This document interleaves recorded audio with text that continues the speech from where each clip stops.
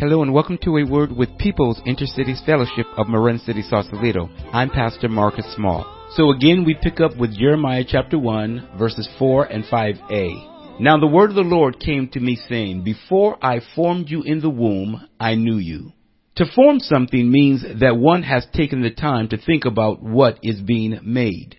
Today, life has been so cheapened that people are letting feelings run wild and dictate their version of truth. Feelings can let us know that something needs attention, but feelings should never be allowed to go unchecked. Feelings need to be paired with facts. No matter how we feel about a situation, it can never be the standard for approving God's word. God's word stands independent of what our feelings may say.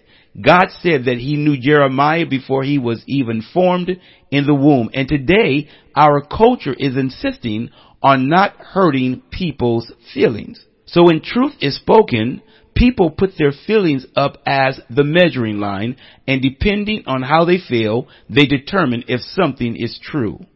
Our feelings are clearly a part of what God included in the package when he made us. But woe to a people who allow feelings to run the world off the cliff.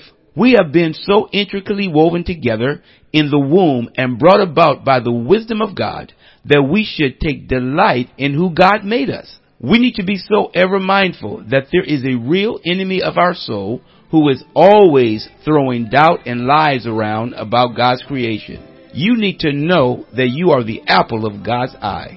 Please visit our website at picf.net. This is Pastor Marcus Small.